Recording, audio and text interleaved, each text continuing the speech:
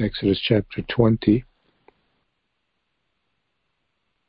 And God spoke all these words, saying, I am the Lord your God who brought you out of the land of Egypt, out of the house of bondage. You shall have no other gods before me.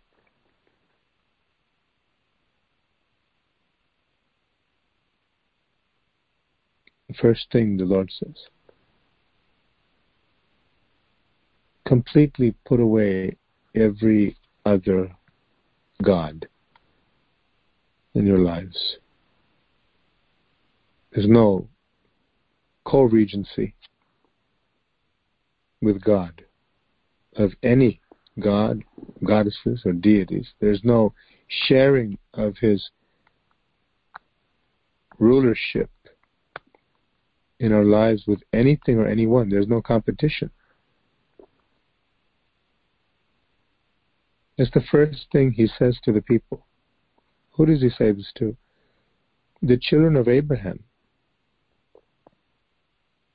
Egypt, as we know, had many, many gods, goddesses. Man by nature it has been said, is a religious creature. By nature, we look to follow something or someone. And the human soul is in the midst of two powers, ultimately, that seek ownership of the soul. It's that important. God seeks to save the soul, give new life to every human being, to give fulfillment and satisfaction, life and liberty and real love, everlasting inheritance, a return to the Creator, the rightful owner, by a volitional act of surrender on our part. Because the Lord invites us, come, all you who are thirsty, come. I'll give you drink. The other power that seeks ownership is Satan, the adversary, the accuser, the devil.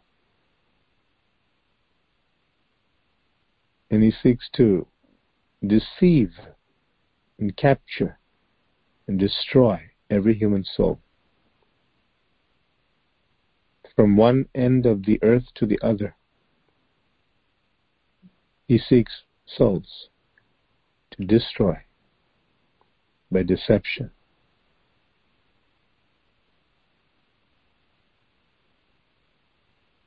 The first thing God says to his people, as well as to anyone that should come to God outside of the Jewish race, as the gospel has gone forth, even from the Old Testament through the teaching of the holiness of God and the separation from the world. And so the commandment here, even though it's directed first or primarily to the Jews, the descendants of Abraham the Jew, it's applicable to everyone. First thing God says is, I am the one who rescued you. I revealed myself to you. And I've spoken to you and told you, come out from your old ways, your old loyalties and allegiances. To who? The false gods. To the devil's impersonation, imposter impersonations of the real God. This has very profound implications in our lives. At the base level, we can look at it in the life of one who, such as my grandfather, came from the Hindu religion. He had many, many gods and so-called deities and characters in that religion that he was brought up to show loyalty to. Different forms of the unknown reality, or the ultimate reality. Man by nature is a religious creature, and the devil capitalizes on that by deception. But the real God, the living God, comes very forthrightly, lovingly, always bringing with him life, light, and love, because that's his nature. In him was life, in him was light. God is love, the scriptures say. A person who comes from another religion, such as my grandfather did, had an encounter with Jesus Christ. As I recall, being engaged in some combat training in Israel before the independence of India, accompanied by, as I recall, the deputy governor of one of the territories in the south in India. And there he had an encounter with the Lord. He came back home and he made the announcement to his mother that he's now a Christian. And he was immediately warned and rejected, scorned by his mother, with whom, as the firstborn, the elder in the family after his dad had died, with some 10 brothers and sisters, he was the one who would carry on that legacy of his father and be a father figure to the family. Everything was lost.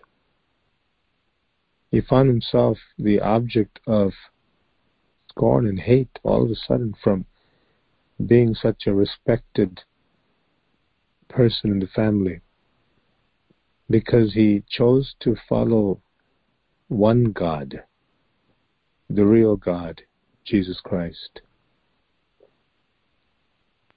And when he chose to follow Jesus Christ, he knew he couldn't have any other competitors that he could carry around as a possible eclectic approach to religion with the co-regents with Jesus Christ. He knew Jesus Christ could not be just one among many gods who happened to have a very attractive story. He knew this is the one who revealed himself to me directly. I can't follow anyone else. I can't have any other person or God or goddess to compete with the supreme authority and ownership of my soul. It belongs to the Creator, the one who created all things, the one who died on the cross for me, the one whose blood alone has justified me, whose resurrection from the dead has justified me. This is the gospel. And so God here, when he says, you shall have no other gods, he sets not only the standard but the foundation of the relationship of any human being, particularly the Jews here, with himself. Now we extend that application to people who perhaps would consider themselves not backward as those who have religious tendencies in their estimation, but they're very scientific and they're very learned, and they don't believe in any folklore, quote unquote. They feel they're advanced. they're told by the living God also, as all of us are, you shall have no other gods before me. I'm the one with the rescue plan. I'm the one who has paid for your release with my blood, the ransom. I'm the one whose power raised my body from the grave. As the Bible says, the Father raised Jesus from the dead. The Spirit of resurrection, the Holy Spirit raised Jesus from the dead. And Jesus said, destroy this temple, and in 3 days I will raise it up. The triune God, the living God. We're told not to have any competitors also with the supreme authority, the rulership and ownership of the living God of our souls. That everything belongs to Him. Speaking with a believer in Christ recently, a lady, and she said that she was engaged in marriage seminars with her husband, teaching them and leading them. And she made that correct observation that there are people who are married, but they have separate accounts, even bank accounts. And the implication was not to have accounts that are diversified for a common net gain for the family. But the implication was a division in the heart through lack of trust. It becomes my money and your money. And the marriage relationship is more of a shrewd business contract on the part of both spouses, instead of a covenant by faith or trust, good faith. They come to the Lord as a covenant of trust. You're the one to whom I belong. Everything I have is yours. There's a marriage that is founded on faith, continues by faith until the consummation. The Lord returns to take His bride to live with Him forever. You shall have no other gods before me. Materialism, vain philosophies. How many so-called Christians engage in witchcraft? They are amazed and curious about astrology and horoscopes. And they're into many things. There's a young man that ventured into our church a few years ago. And he grew up in a particular church and denomination which had the basic salvation message. And yet he thought it was okay to go into astrology and explore different things. He thought that he can incorporate it all. What did he learn in that particular church? Nothing that could save his soul got into him. That compromise of our souls to dip into and dab into different things that Satan would try to bait us with and then hook us with and destroy us with. We have to guard our faith jealously and zealously. I'm married to one person, as the Apostle Paul says. We want to espouse you as chaste virgins to Christ. To have this fidelity, sincere covenant. There's no room for three in the marriage relationship. Thou shalt have no other gods before me. I come to Jesus who owns me. He made everything. And He made me. And He has provided for me. And everything I have is under His ownership, but to venture off into other things, invite things that displease my Savior, is invite trouble, and to disobey this first commandment of recognizing and yielding to His rulership in our lives. May this message regarding this first commandment be crystal clear in our hearts as to why the Lord said that first to these people who He would make a nation. A people through whom He would bless the world, as He promised Abraham in Genesis 12. So with us, we can send a mixed signal to the world, even while trying to proselytize and evangelize. Because God knows the truth. And therefore, the message will not come out pure with one who is duplicitous, is less than sincere before God in private. There's no crucifixion of that self and that curiosity. We have to be careful what we expose ourselves to and what we like to think about or read about. It can be very dangerous to our souls. But it's not difficult to obey the first commandment or any commandment of God because it's based on trust and faith. And some would say good faith, as in a contract. Because in the relationship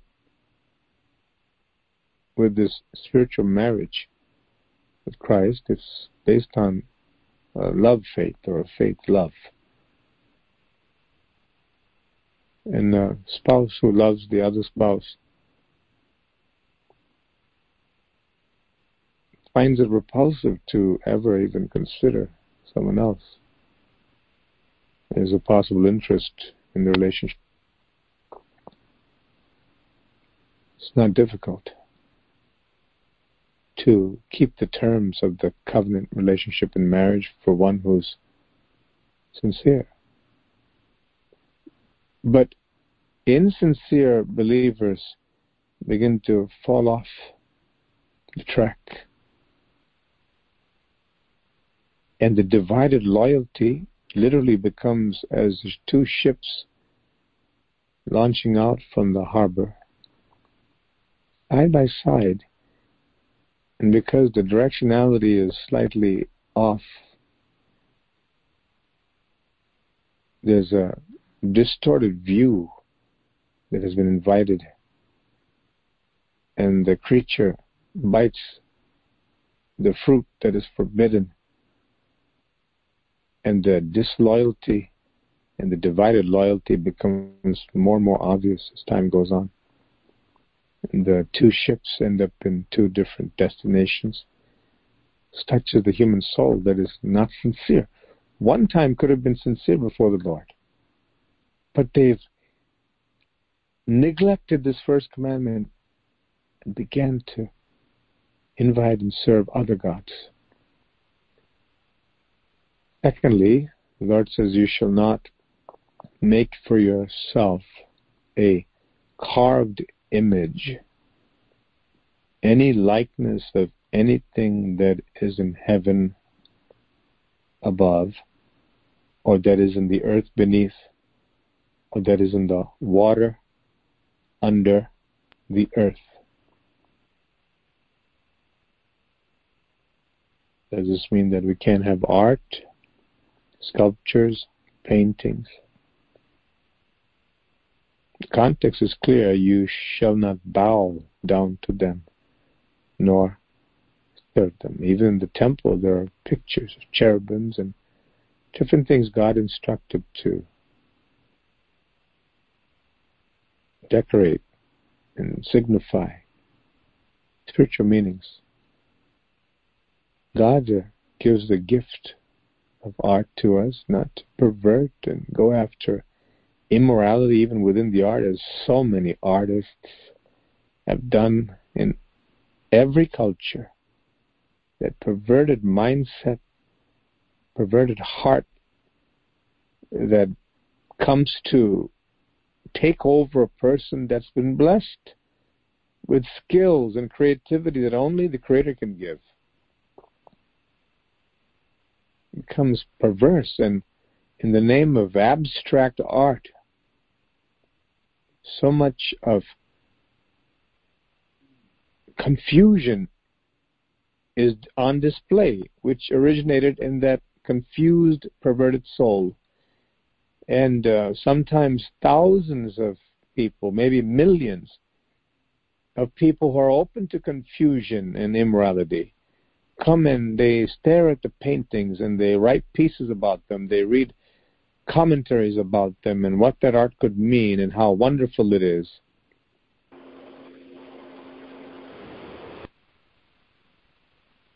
Perverted imagination in the name of art on display. And the most tragic thing is that there are people who claim to know the living God and have a covenant relationship with Him, who, because of popularity, because of wanting to be politically correct or accepted and admired, they want to share in the common idolatry and have some of those paintings in their homes. It doesn't have to be a painting of Buddha, painting of some Hindu deity, or painting of some ancestor. No. It can be simply a picture, a photo, or painting of something that's immoral. In any degree, the presence of Satan is in that home through that art. Why? Because his perverted nature is on display through some perverted soul that has opened up the door to twist and pervert the art talent or the artistic talent to produce something defiled. A total misuse of what God has given. In this context here, the Lord says, even something that doesn't seem to be perverted, if you have that thing, whatever image it is, you bow down to them, God says, my displeasure will be seen in your life and in your generations. You shall not bow down to them nor serve them. People were put to death. They dare bring any other god as their God into the camp of Israel. Is that right? Someone said, but what about a pluralistic society? What about a multiplicity of gods and the philosophies? What about the wonderful variety that we have, the tapestry of human imagination and ethnic cultures and the traditions that are rich? How many people, believers, absolutely captivated by the Indian culture or the African culture or some European culture, some dance or festival even in the United States. Absolutely, not only not having anything to do with God, but overtly, in the name of some New Year celebration or whatever it is in the Chinese culture. All these cultures, they're brought under the guise of embracing diversity. And so we can bring in also homosexuality and two dads and two moms, woman and woman in a marital relationship, and man and man, and churches weighing in on it, saying, well, we will be the first to embrace this diversity. It's a beautiful display of human diversity and unity and diversity. How perverted and how sick to invite the serpent who deceived Eve into a culture, first of all, and then worse yet, for the believer to willfully be blind to that. Because if God is in the person, He will reveal it's not right. Diversity in races is something that God made. The diversity in people's physical makeup and their appearance, so many different attributes. It's a beautiful variety of the divine artist. But to bring along with that the disgusting aberrations, distortions of wickedness and corruption and sin and perversion, to destroy the human soul, bring them back into bondage again.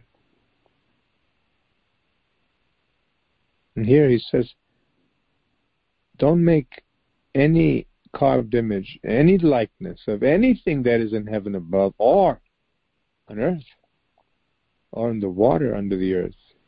Don't bow down to them nor serve them.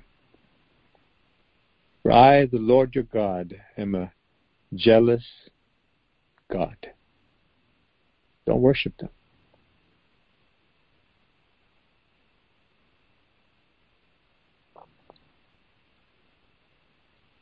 To be a Christian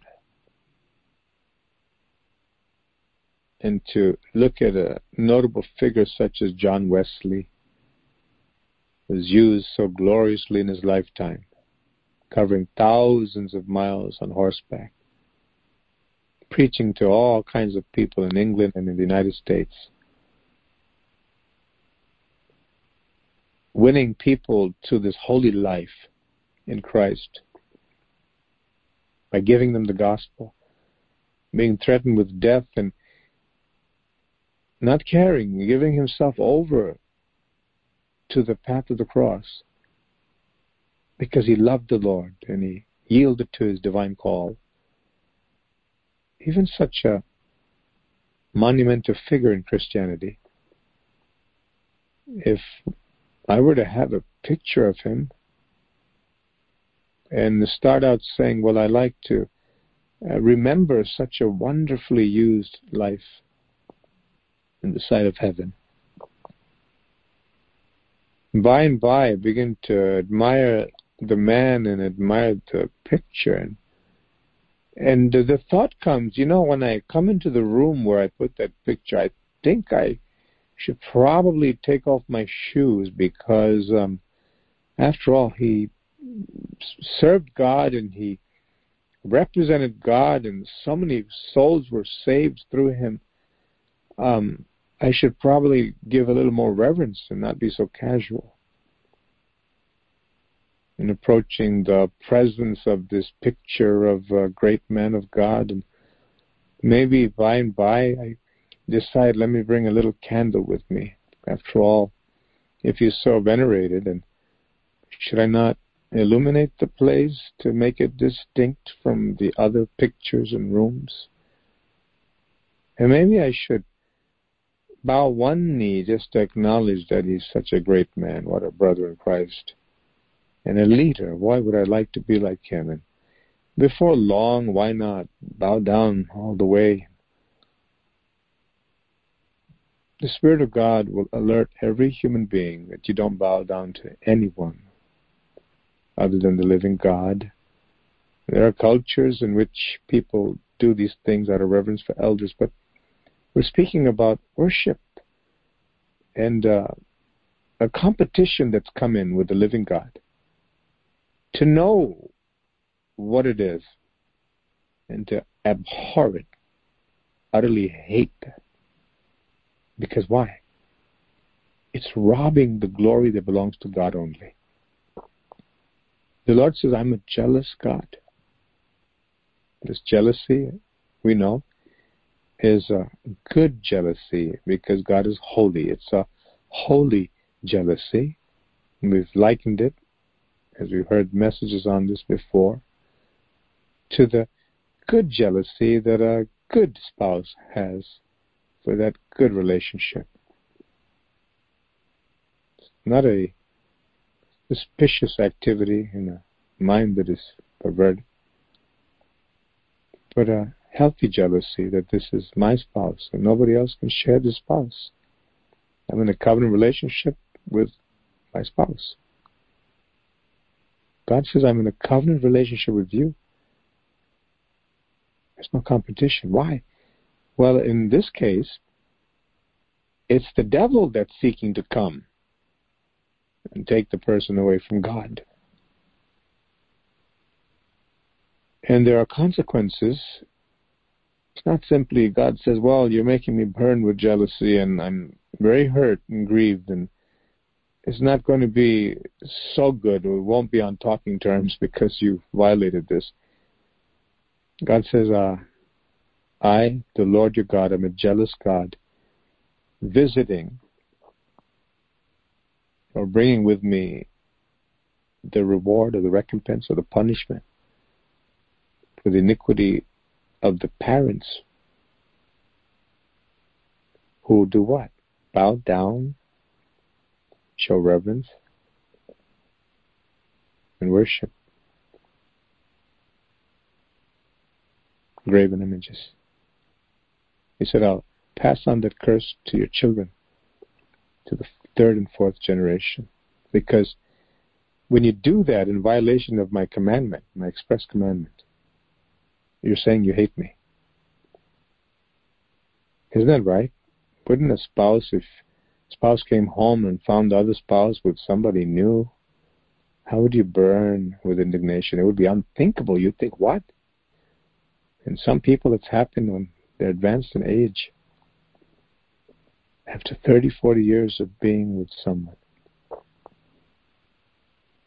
That spirit of adultery comes in. And the other spouse is, well, they feel their life is over and never, ever would have imagined. And wouldn't that immediately be understood as the treacherous spouse hating the innocent spouse? Could that person say at that point, well, you know I love you. After all, look, I made you breakfast and I cleaned your room and look, I got you some gifts and favorite things from the department store, just the way you like it. But I'll have this other person with me too. You know I love you. Wouldn't the innocent spouse want to burn up every single thing that that person gave? Because it's a lie. There's no love there. There's no loyalty there. There's no faithfulness. How much more the living God? And the very thing he says is, if I catch you in your imagination drifting toward images and trying to bow down to them and worship them, I'll put a curse on you. And it'll extend to the third and fourth generation. These are words, if you're looking at your Bible, that I've not made up. From God himself, who's holy and perfect. The loving God who says, but showing mercy to thousands, to those who love me and keep my commandments.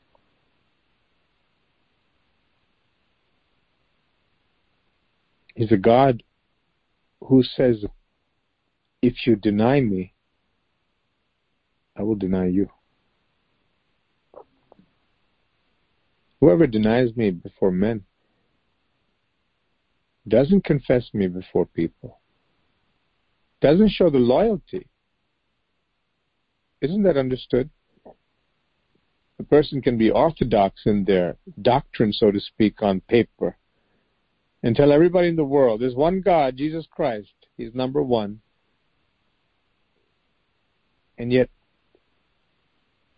flirt with immorality and flirt with materialism and flirt with the horoscopes and flirt with self-worship, worship the body, live to exercise, be fit.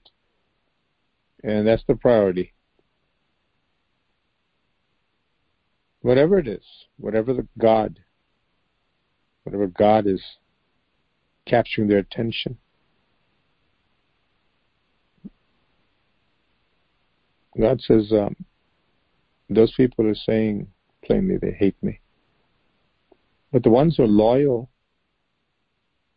God says, I will show my mercy to them. I'll be faithful to them who are faithful to me. The third commandment, you shall not take the name of the Lord your God in vain.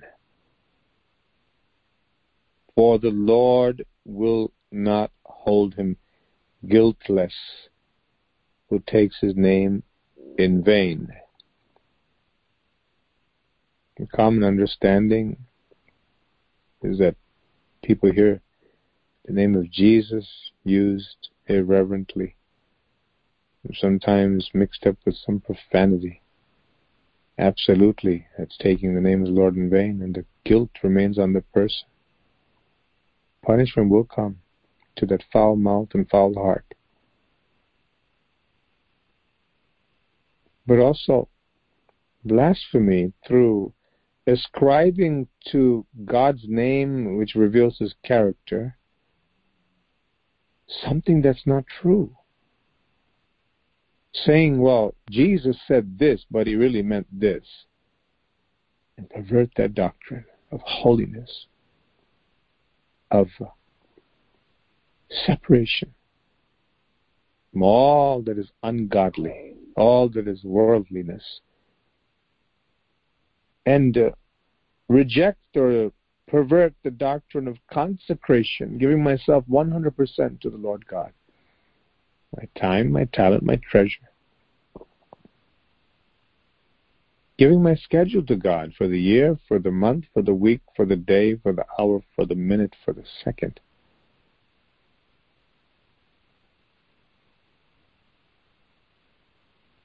To say that God didn't mean that. He knows you're an individual, and we have Christian liberty. And as long as you believe Jesus and you have him in your heart, that's all that matters. That's it. You can go to the ball game on Sunday and have a great time. Who cares about this law that says it's the Lord's Day and Sunday laws that were enacted in this country? And it's all archaic stuff. You know, we're people of the Spirit, and why there's no division between sacred and secular. Everything's one for us. We're free.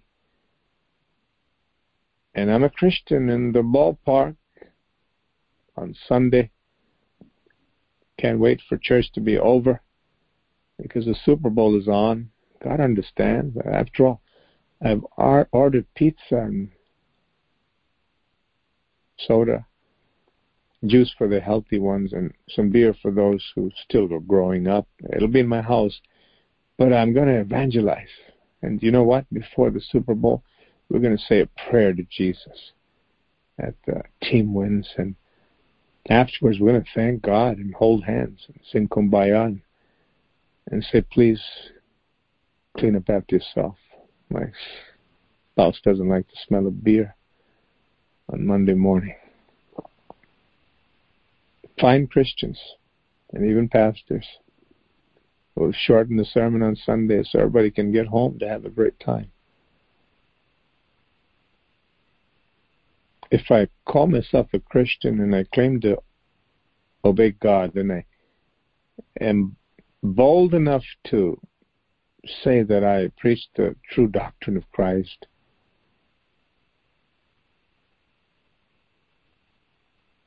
I'm dishonoring his name by my behavior and choices, by my loyalties and priorities that are clearly evident. But we live in a day and age where people say, you scratch my back, I'll scratch your back. If you turn a blind eye to what I've done, I'll turn a blind eye to what you've done. And we can all be together. United nations in the church. Diversified varieties of color and creeds. Wait a minute.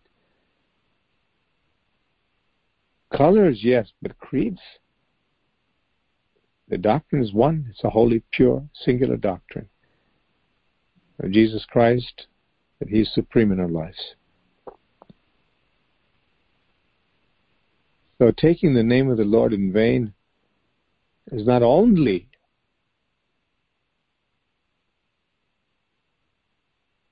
using His name in profanity or flippantly using His name in conversation, but it's also misrepresenting Him, because the name Hashem represents God in all that He is, His character. By our choices, by our actions, we can participate in blaspheming God's name.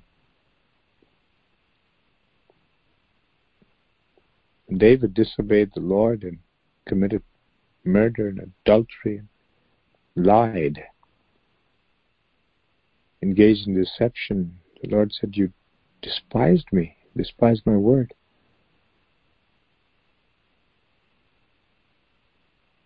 How was he representing God's name, who he sang and rejoiced in one time?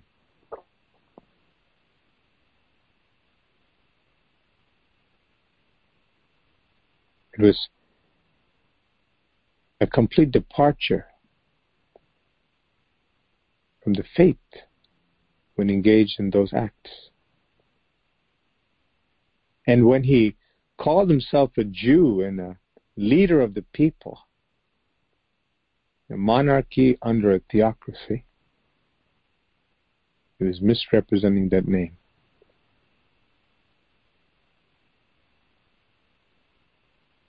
And he was guilty, and Psalm 51 bears out his acknowledging of that guilt and his thorough repentance. So we need to be careful not to use God's name flippantly, certainly not to blaspheme His name through some profanity, or to entertain that. We should be furious when we hear someone blaspheme God's name, taking the name of the Lord in vain, but directed by the Holy Spirit on how to address it. The fury comes because of the loyalty, the fierce loyalty to God, just as someone who really loves his or her spouse would not be, as we've seen in the teachers' lounges when we used to teach in the secular schools, and even in the private schools, even in the Christian school, where these spouses would just put down their spouse back at home, unsuspecting, saying he's no good and she's no good and I'm more clever than that one. Have a great time with the colleagues. Would the spouse be happy who heard that conversation? Does it not show a despising of that person by the guilty party? But a person who loves would defend the honor of that spouse. How could we expect anything less if we really love the living God? Remember the Sabbath day to keep it holy. The Sabbath day is the seventh day. Some have extended Sunday to be the Christian Sabbath, a day of rest and worship of God.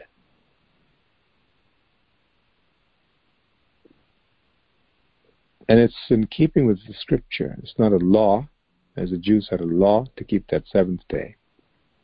But the principle is there because God did rest from His works on the seventh day. And particularly if the first day of the week, Sunday, is used as a day in which the majority of Christians around the world, following the example established in the New Testament when the offerings were collected on those days, when people met together and it became a tradition. God never said don't do it. In fact, much good has come out of those who sincerely gather together on the day of the Lord's resurrection. Scripturally, doctrinally, there's not a precise transfer that happens from the seventh day to the first day, as being a Jewish Sabbath to the Christian Sabbath. There's no written regulation God has given, but it's understood that in principle we have given that day to rest and reflect on the God who's given us breath and grace all week long, to worship Him and to gather together to learn of His Word.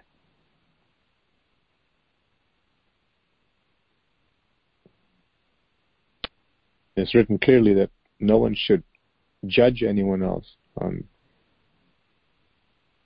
the Sabbaths pertaining to what day they choose to worship.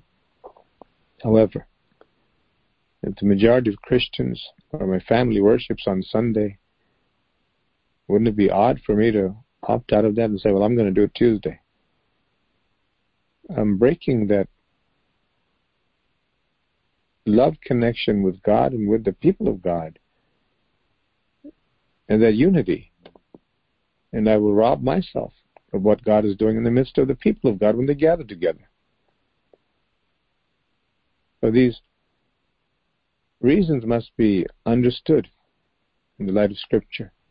If anybody would say well, there's no such thing as a Christian Sabbath, the Sabbath is of the law and we're free from the law,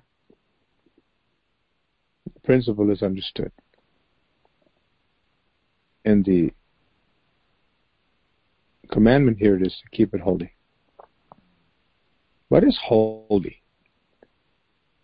Immediately we think of purity, but it also means a separation for a particular use. Something that is holy, such as the vesture or the garments of the priesthood. They're kept particularly for a certain purpose, to worship God. It will not be used for a common wearing or events. When I dedicate a day of the week to be holy, I'm saying this is set apart for God's glory. On that day, I don't think to work, unless it's a situation where it's beyond my control, unless for a season, a portion of the day, there's a reason that God would overlook temporarily. But the driving force with a human being who understands the Scriptures, who is loyal to God, would be to want to get out of that situation as fast as he or she could, to dedicate that day to God and end up doing that. You see that sacredness and the separation, the holiness of the day is not merely ritualistic or ceremonial. It has to do with the heart. That I'm not going to watch anything secular, even the news, on God's day. Not written expressly, but it's understood by implication that I'm dedicating the day to God. It's not the day to go fishing, to get my mind off of God and get into relaxation just like a heathen would. But my relaxation is primarily in the presence of God, reflecting on His goodness and communing with Him and encouraging the family to do the same. Does it mean it's wrong to take a walk on a Sunday? Absolutely not. But while we're walking, we understand the day is the Lord's. Hallelujah. And as I walk, it's not a compulsion because I want to be fit, but to relax. Many people have had wonderful communion with God by walking physically, and simultaneously walking with God spiritually, talking to Him during the whole walk. And if they should walk with another human being, the conversation revolves around the goodness and glory of God. Everything that is dedicated to God must be kept that way, not reclaimed, and begin to make a bargain, take pieces and chunks out of that thing that I dedicated to God and use it for what? My own selfish reasons. Remember the Sabbath day to keep it holy. Keep it separate from the other days. What you do on the other days because you want to, don't do it. Don't try to do it on that day. We read about the manna. The Lord said, take it 6 days, even 6 days. And the 6th day, take a measure for the 7th day. I'll give you that much. Let that 7th day be holy in the Christian's life, because Sunday is the day that most people go to church, worship the Lord. Keep that day for the Lord. Remember Martha? The Lord of the Sabbath was in her house. The Lord of the Sabbath was in her house. And she missed that rest because she failed to sanctify that day when Jesus came into the house. But his sister understood the truth. I cease from my works that I may enter his rest. May the Lord give us understanding. 6 days you shall labor and do all your work, but the 7th day is the Sabbath of the Lord your God. In it you shall do no work, you nor your son. Notice the responsibility to the head of the house. Responsibility to the parents. There are people, Christians, who say, well, I'm following God the best I could, but my kids, they don't follow God. My spouse, I can't control them. I can't be a Christian for them. But have you fulfilled your responsibility in showing the fervent loyalty to God yourself, an uncompromising attitude toward everything God says to hold dear and sacred? The force of that obedience, by example and demonstration, can win the family over. But if I'm wishy-washy in my own allegiance and I'm very malleable and flexible to the point where anything goes, I try my best, quote unquote, but things do slip in and I'm only human. Oh, I forgot this is the Sabbath day and I've cursed. Can you imagine the height of presumption in such a statement? This is what passes off for Christianity in many places. There's no reverence of the Lord God, who brought them out of bondage from a horrible servitude to the devil.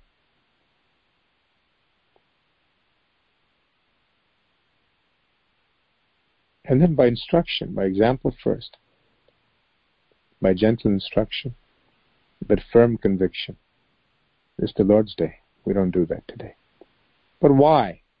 Don't ask why. No, that's not the answer. You see in the scriptures, God repeatedly says to the parents, explain it to your children. And this is the difference between a cold, quote-unquote, orthodox religion in Christianity, where the children want nothing to do with the parents' religion, even if it's orthodox, meaning they have the right doctrine that Jesus is the only way. Because what they see is a legalistic type of mentality with no love and enforcement with punishment. That's all the children know. But as we demonstrate our fierce loyalty and love to the Lord in the obedience of his commandments, abiding in his word is every word. We're in a position to be able to help those little inquiring minds, or even a spouse that doesn't know the Lord as well, maybe a lukewarm, backslidden Christian of a spouse, to show, I love the Lord and it's only right. And if you consider yourself a Christian, you should do what I do. Follow me as I follow Christ. And this is the reason why. Here are the scriptures, and here's the explanation. Now, would you pray about it? If you still need further clarification, that your heart will become loyal to the Lord and we can go to church together. We can honor the Lord on the Sabbath day together, or I should say the Christian, quote-unquote, Sabbath. That we would make this house demon-free. Any artifact, any picture, any object, no matter where it came from and who it came from, and how much it costs. If the Lord is not pleased with it, it's not going to remain in this house. To have that kind of reverence for God, to treat the home sacred and the day sacred and the life sacred. This is the intent of the Scriptures and even the law. That the seventh day is the Sabbath of the Lord your God, verse 10 of Exodus 20. In it you shall do no work, you nor your son nor your daughter, nor your male servant, nor your female servant, nor your cattle, nor your stranger who's within your gates. Notice how comprehensive it is and how grave of a responsibility it is. Not unlike what the Lord told the Israelites. Examine if there's any leaven in the house to make sure you get it out. A diligence. For in 6 days the Lord made the heavens and the earth. Isn't God the ultimate wonderful parent? He explains everything. For in 6 days the Lord made the heavens and the earth, the sea and all that is in them, and rested on the seventh day. Therefore the Lord blessed the Sabbath day and hallowed it. Honor your father and your mother, that your days may be long upon the land which the Lord your God is giving you. And this fifth commandment is, of course, built in with a promise. Honor your father and your mother. There's some people who have such a heathenistic mindset that once the parent is old, becomes non-functional, unproductive, and can't even respond to my greeting, I can put that parent under the care of another human being, maybe put the person in a nursing home. And, they live their lives, these parents. Now they're old and maybe even senile. And so what we have to do is let them live out the rest of the days, make sure they get fed and they're cleaned up. Basically, I don't have a parent anymore because I can't get what I want from that parent. People do that with spouses who've gotten into accidents or have diseases and they're no longer productive, quote unquote, no longer can reciprocate the love they'd like to share. Spouses and children and parents, how cold and callous and brutal the human heart can become. How wonderfully pleasant and vivacious and congenial, all dressed up and all made up. We're the best person, so nice, so pleasant, so humble. But when the inner workings of the heart and imagination and motivation are examined, a cold, brutal, merciless killer. Somebody says, never murdered a person in his or her life. What do you mean? The way they treat their own family. Because that utility aspect of it is just not there. They're not contributing to anything. Therefore, I won't love them.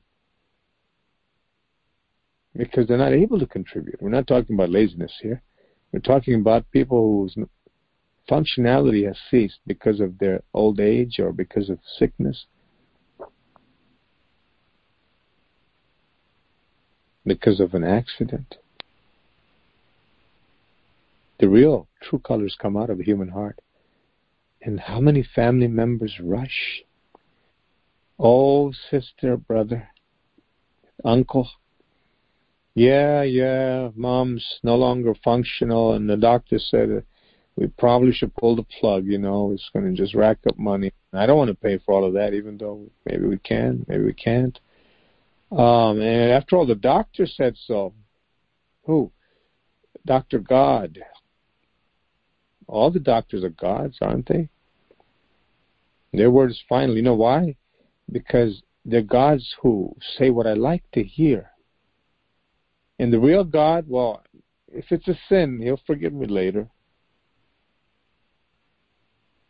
People commit murder by signing off on someone's life and saying to someone else, pull the plug. Not unlike David. I'm not going to do it myself, kill Uriah the Hittite in cold blood, in broad daylight, but I'll set it up so that somebody else can conveniently do it, and I can just remove them out of my life. You see, and I can get the benefits, I can get the inheritance. Oh, that headache will be off of me, off of my family. But wasn't that person part of your family? Isn't that person still part of your family? May we be true to God and have that basic fear of God and basic love, nothing extraordinary. There are people in cultures where they don't know Christ and they love their people more than many Christians. And there are many Christians who love their pets more than human beings. God have mercy. Jesus came and died for people, human beings with souls. And the moment of truth is when somebody's utility, I should say, seems to have ceased. And this is what the Nazis were famous for, or infamous.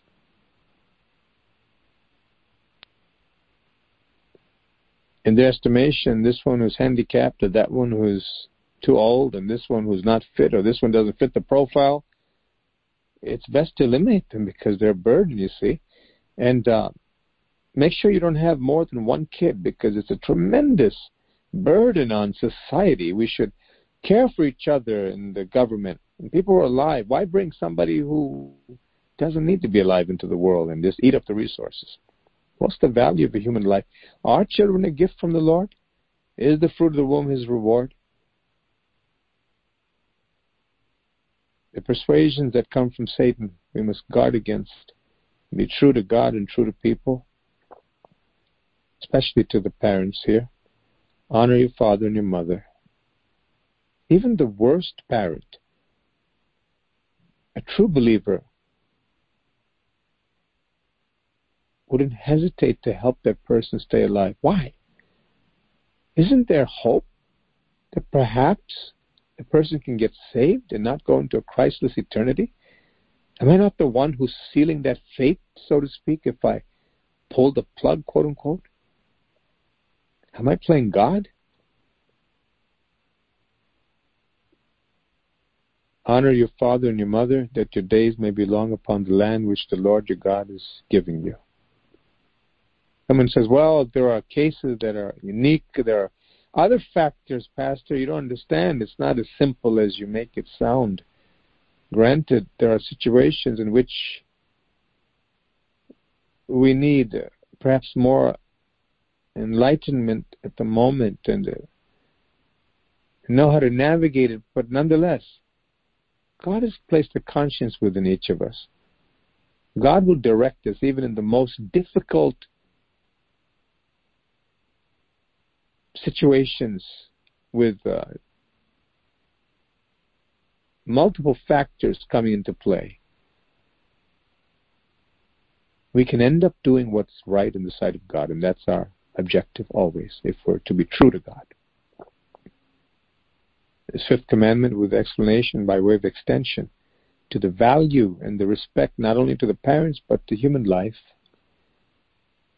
And as we began, to those parents especially who are ill-treated and mistreated and abused and discarded, quite literally, by children who those parents lived for and gave themselves for. Ruthless, especially in the end when it matters, when the person is incapacitated. Where's the love? Where's the loyalty? This is my mother, this is my father. I won't let anyone do anything to them. Let them live as long as God gives them breath. I'm for that.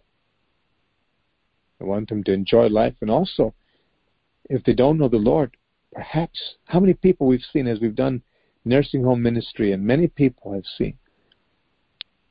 A person can be 100 years old and written off by society and the family. They come to salvation like a little child for the first time, and they've gone to church all their life, some of them have, never came into a relationship with Jesus Christ. It happened in the nursing home when everybody had given up on them because someone else valued their lives who don't even belong to that family physically because of the love of God. You shall live long upon the land that the Lord your God is giving you, if you honor your father and your mother. Father and mother who says do the wrong thing, go ahead, watch movies and smoke cigarettes and come, let's go dancing together. It's ladies' night out. Let me take my daughter and granddaughter. Let's go to that party where only women are there. God have mercy. It's a good time. We have a Christian version of it for everything. And you're supposed to honor me. I'm your father, I'm your mother. And I said, let's go. Let's go to the ball game on Sunday and spend the majority of the day just relaxing, and enjoying each other's company. And after all, we went to church. Now we need to stand up and say, Mom, Dad, as much as I love you, if the child is the one who's alerted spiritually to the ways of God, I want to dedicate the day to God. Oh, children stand up for a lot of things. Parents stand up for a lot of things. They will go to the PTA meeting. They'll go in front of City Hall. They'll write to the senators. They will be all over the place protesting and advocating. It's amazing the capability of a human being, the many things that one can do. When it comes to God, I don't know. I think that's a little hard on my child. And I think it's legalistic to want to give the day to God. Who said that? Which pastor and which person? All of a sudden they become very liberal in their estimation in a positive way, but before God is very negative. Verse 13, you shall not murder.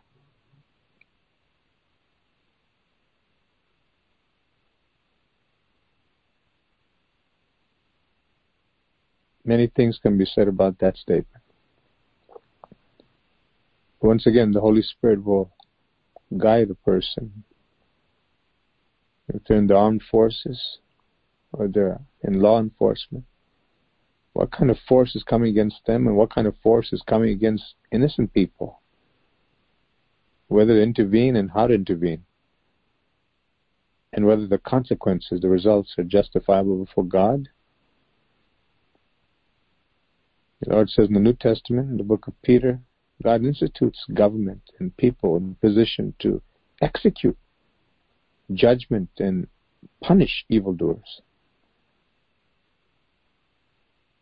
God will direct the person who's sincere, just as we said about mercy killing, so to speak. There's a God before whom every human being will have to stand, whether with bloodstains on their hands or innocence. And to be very careful not to be persuaded by society or even Christian society filled with people who are playing games with God to their own destruction, perverting the Scripture. But we need to go to God and say, Father, here's a situation, and if we're confused, God will clarify. At the end of the day, we want to be able to say, Lord, I did your will. Exactly what's on your heart, Lord. I followed you and did what you said. Even if the whole world is against me, 10,000 at my right hand fall, and an army against me, disaster and death threats. I do the will of God, because God said in John chapter 2, the Epistle of John, 1 John 2, the world and its pleasures are passing away, but whoever does the will of God lives forever. You should not commit adultery. We spoke of that in various aspects, physical and spiritual adultery. God says be loyal to your spouse. And of course, be loyal to the living God. our heavenly bridegroom. There's no room for competition, no room for 3, or 4, or 5, or 100. God owns all of my time, period. I will look to God's direction. Ask Him, how should I use my time? Ask Him, how should I use my money, Lord? Ask Him, how should I use the abilities you give me, my talents? Ask Him, Lord, I can do this. I can knit, I can weave, I can write, I can speak, I can build, I can do this, that, or the other thing. Who's given the ability? To Almighty God. For what purpose? To glorify Him, to build His kingdom, and to help people. How many people have abilities and they are left dormant or used sparingly and selfishly? It's not for us to spend on ourselves, but to honor the Lord and be a blessing to others. Otherwise, God will take that away. On that day when someone says, Lord, I knew you're an austere, hard servant, that is hard master, and I buried it underneath here. Lord, here it is. I'm giving it back to you. Where's the investment and where's the return? We need to give an account for that. To be loyal to God, to do what He says, to be faithful to Him, to do His will. Verse 15, you shall not steal.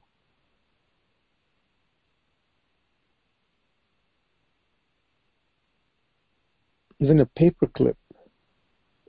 Many Christians will laugh. They'll have a good belly laugh and roll on the ground maybe because somebody said, I needed a paper clip. And I took it from the job. Oh, whatever. Laugh about it. But if the paper clip was bought at the expense of the company and it belongs to the boss or the company, I should pay for it. I should replace it if it was taken with permission and borrowed. If it was given to me with permission, then rightfully use it. But it's those little compromises with the Word of God and belittling the commandment of God because of the proportionality that I think this disobedience to that commandment holds in the general scheme of things. It's not like I took a chair home. I didn't take the boss's water bottle that sat on his desk. Just a clip, a paper clip. You have thousands of them everywhere. Look, there's one in the trash. There's a sensitivity that God gives. It's not prudishness, overly righteous, but true righteousness that I need to respect God's word. And there will be an alarm bell going off in the conscience. But if I allow that to be laughed at and scorned, and I join in with the scorn party, how could you think that this is going to cause some big problem that you stole? It's just lying around. Well, there are people who began that way and they graduated to stealing computers from the job.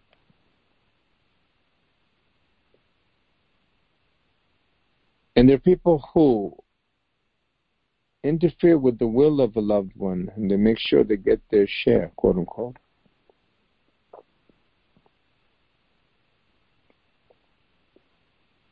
You should not bear false witness against your neighbor.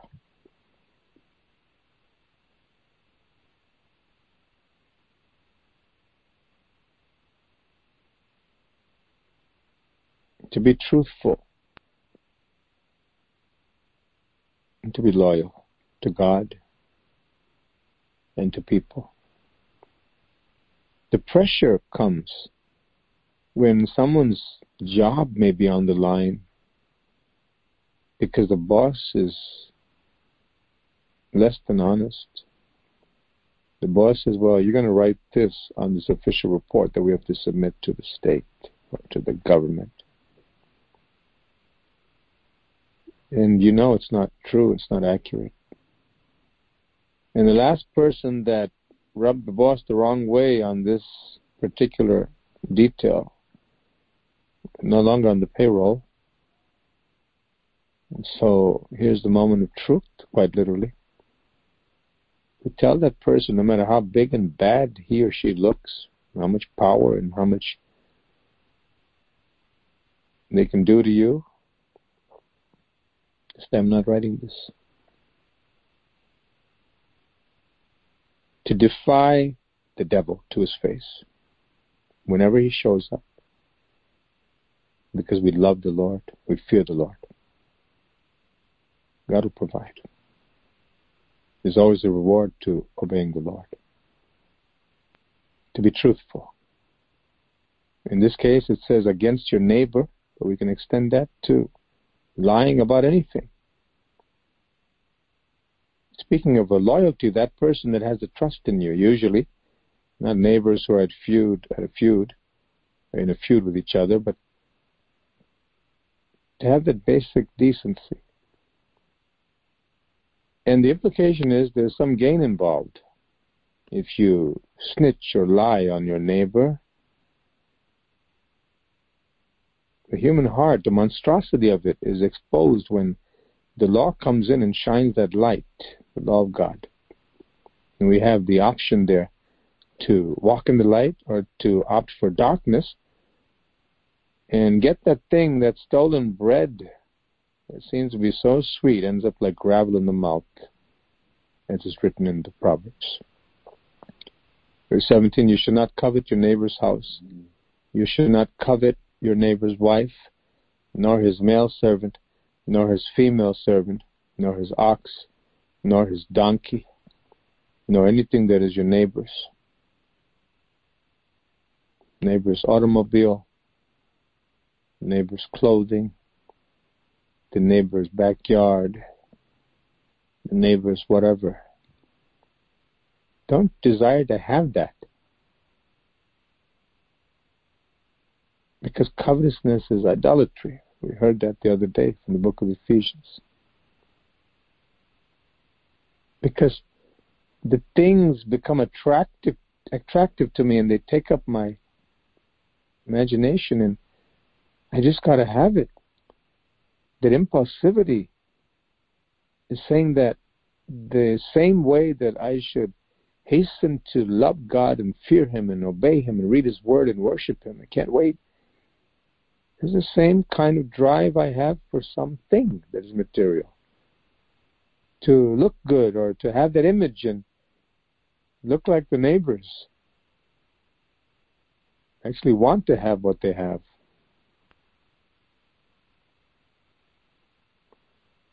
Want to take that from them. Many battles between countries happen because somebody wants somebody else's land. I'll go by force and take it from them. I'll get into a feud with them. I'll dispute, and I'll make sure it turns into a big bloody fight, and I will force them to give it up. And so it happens in families, in the hearts of individuals. They have to say, take all the money, take whatever. Not in an irresponsible way, but to say that you can't get me to compromise my loyalty to the commandments of God, to love Him supremely with everything that I am, to know that to love anything else is to be unfaithful to Him, and to commit spiritual adultery, to be covetous is idolatry. I will not get into that mode of thinking or attitude where things become my main thing. But I'll stand by the principles of God, knowing, remember Abraham. He said, Lot, whichever side you take, you get first pick. What a faith he had. And what a humility and what a nobility in his heart, Abraham. God will take care of me. Doesn't matter which way I go. Doesn't matter who got to pick first. Imagine during the time of the execution of someone's will, if the family members have that kind of nobility and trust and humility, my God will take care of it. Oh, they're trying to cheat me with this. There's a time to speak up, but you see, the attitude with which we speak up, and the way in which we do that, and with what kind of intent, what's in the heart, it matters before God. May the Holy Spirit help us to be sharp and alert, because the words are not said this morning in vain, but that we become alert that everything matters to God, because it issues from the heart. We want to be clear before God, because on Judgment Day, every secret thing will be brought out. Everything. Better to judge ourselves now. We won't be judged later. And as we conclude this chapter, not too many verses, I'd like someone to read, if you'd like to, from verse 18 to 21. Exodus 20, 18 to 21.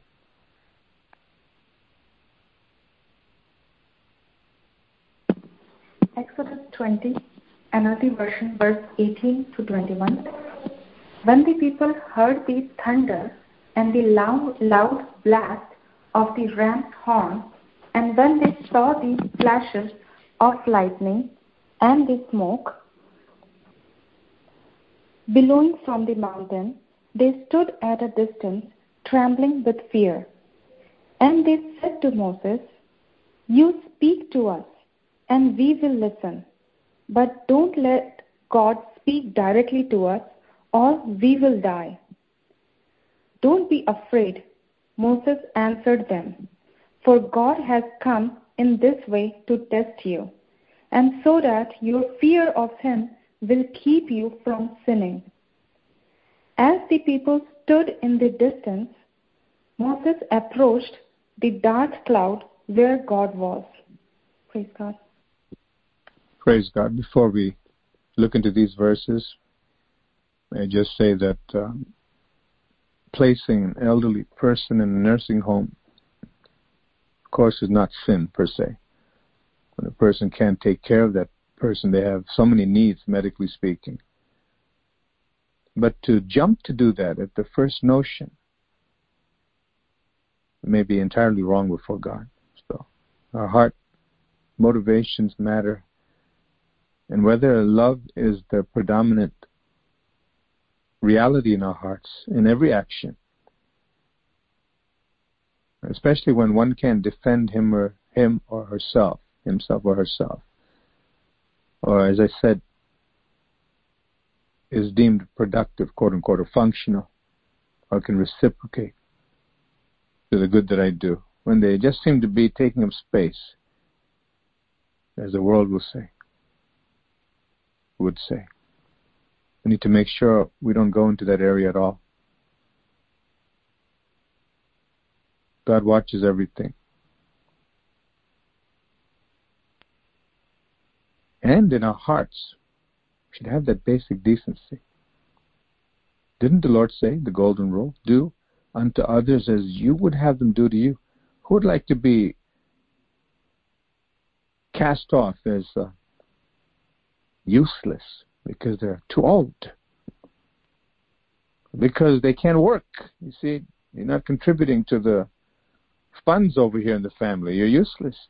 Or because of old age or sickness. We're not speaking of laziness. And yet, you know what happens? The world has a saying, what goes around comes around. The scriptures say, whatever a person sows, that shall he also reap. God will make sure it'll come back full circle. But the motivation, as I said, is not simply fear of the consequences. I don't want that to happen to me, but it's a caution. Not even just that God is watching me.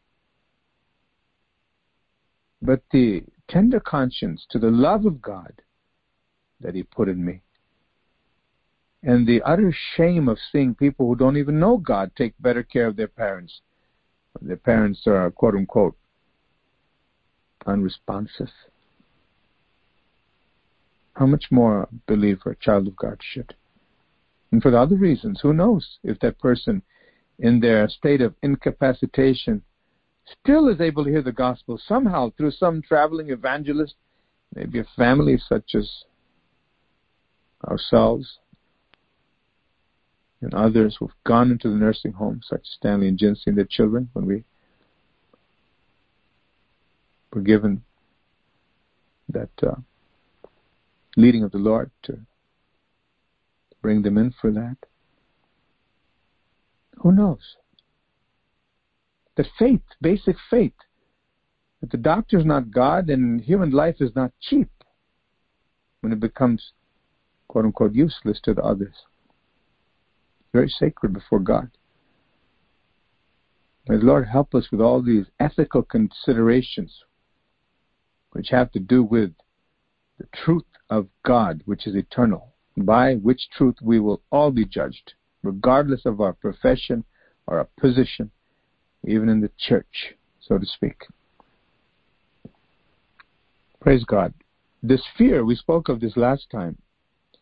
They witnessed the thunderings and lightning flashes, the sound of the trumpet, the ram's horn, and the mountain smoking, and when the people saw it, they trembled and stood afar off. And we used our imagination. I trust last time when we read Exodus 19, of how we would respond if we opened our eyes and we saw in the distance this mountain quaking violently, like a volcano and an earthquake. These tremors, and the ground is shaking, there's smoke there's fire, tremendous blast of this ram's horn of the trumpet, and it's getting louder and louder, and thick darkness and smoke. What a sight. And it was mentioned that God said, I'm coming to put my fear upon you. It's a healthy fear. So you do not ever think it's okay to play God in your life. I'm God. And if you do, it means death for you, so it's my love that's coming to put the fear upon you, for your own good. And Moses said to the people, verse 20 of Exodus 20, do not fear, for God has come to test you, and that His fear may be before you, so that you may not sin. Don't be rebellious. That's where God's come to you, to show you how awesome He is. In measure, just a little bit. It was a glimpse.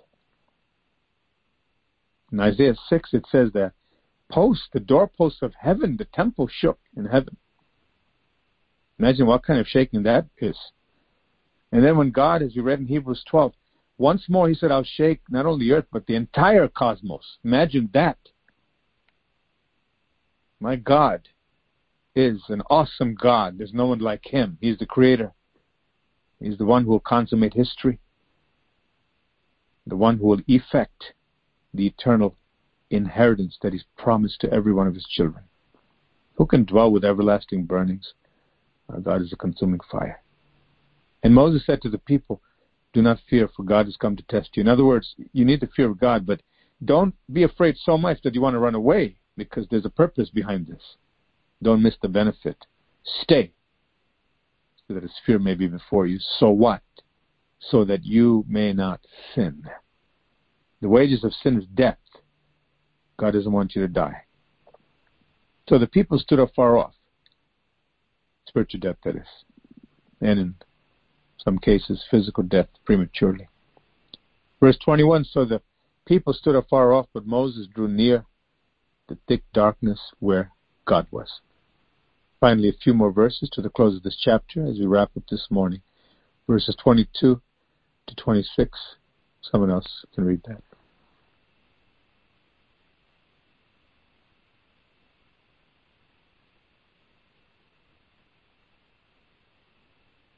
Verse 22, NLT version.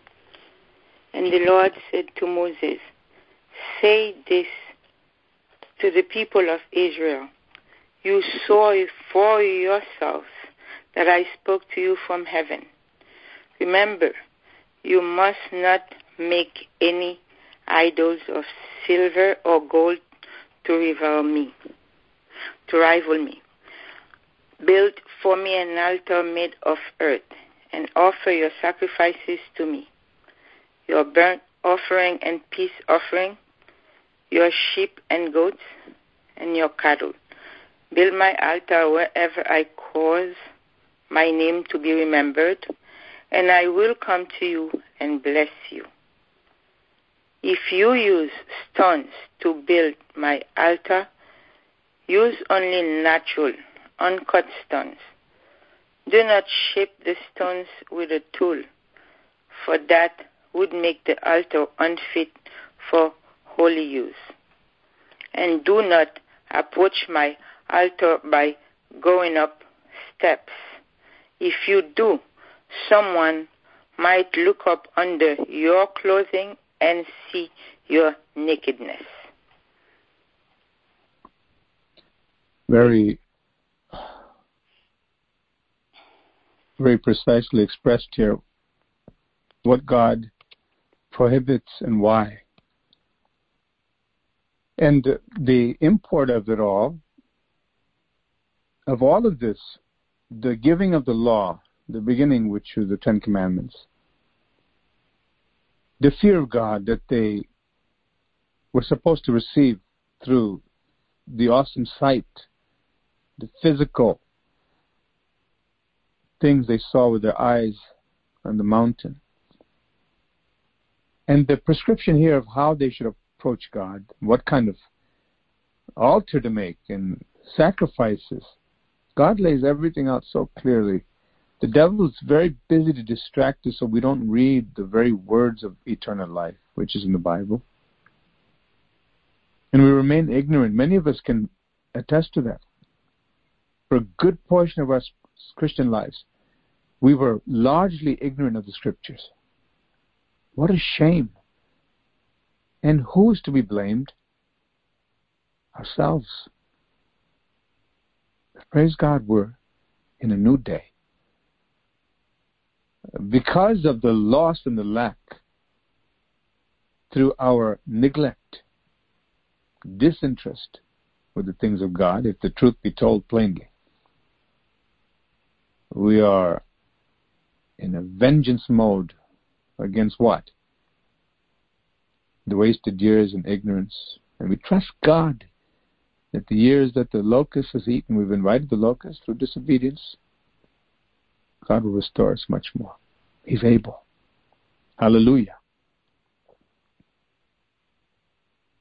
Hallelujah. He can redeem the past. The parable the Lord told is applicable here.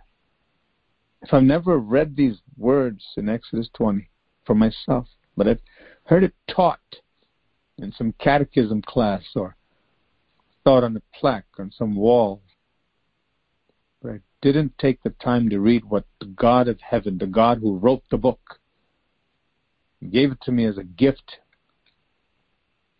I never read it.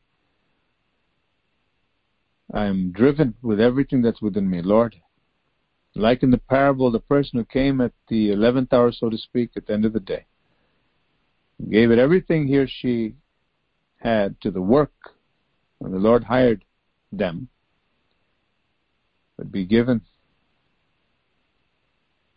the rightful pay because of the diligence shown. In the case of the parable, the people were hired early, the others. This person came late. But we can extend that because of God's exceeding great mercy, that even if we are the ones who did not come to the job when we should have early, God is able to forgive us. But now, in the last days and weeks and years that we have on the earth, we should be so motivated and so diligent to say, Lord, I'm going to eat up all the word that you give me,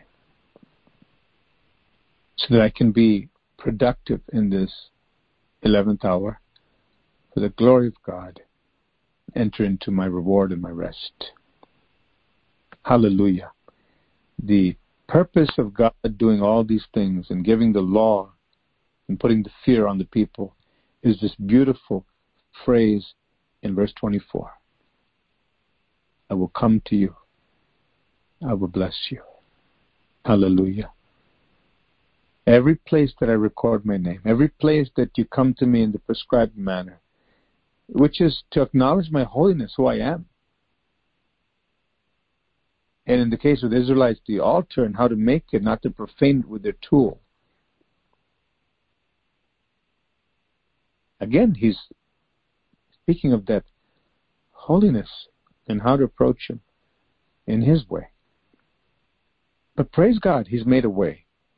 Aren't we glad for that forever? He's not a God who is so holy that there's no way that we can get to him. That in his holiness, in his love, he has come and made a bridge that is holy, that we can come to him.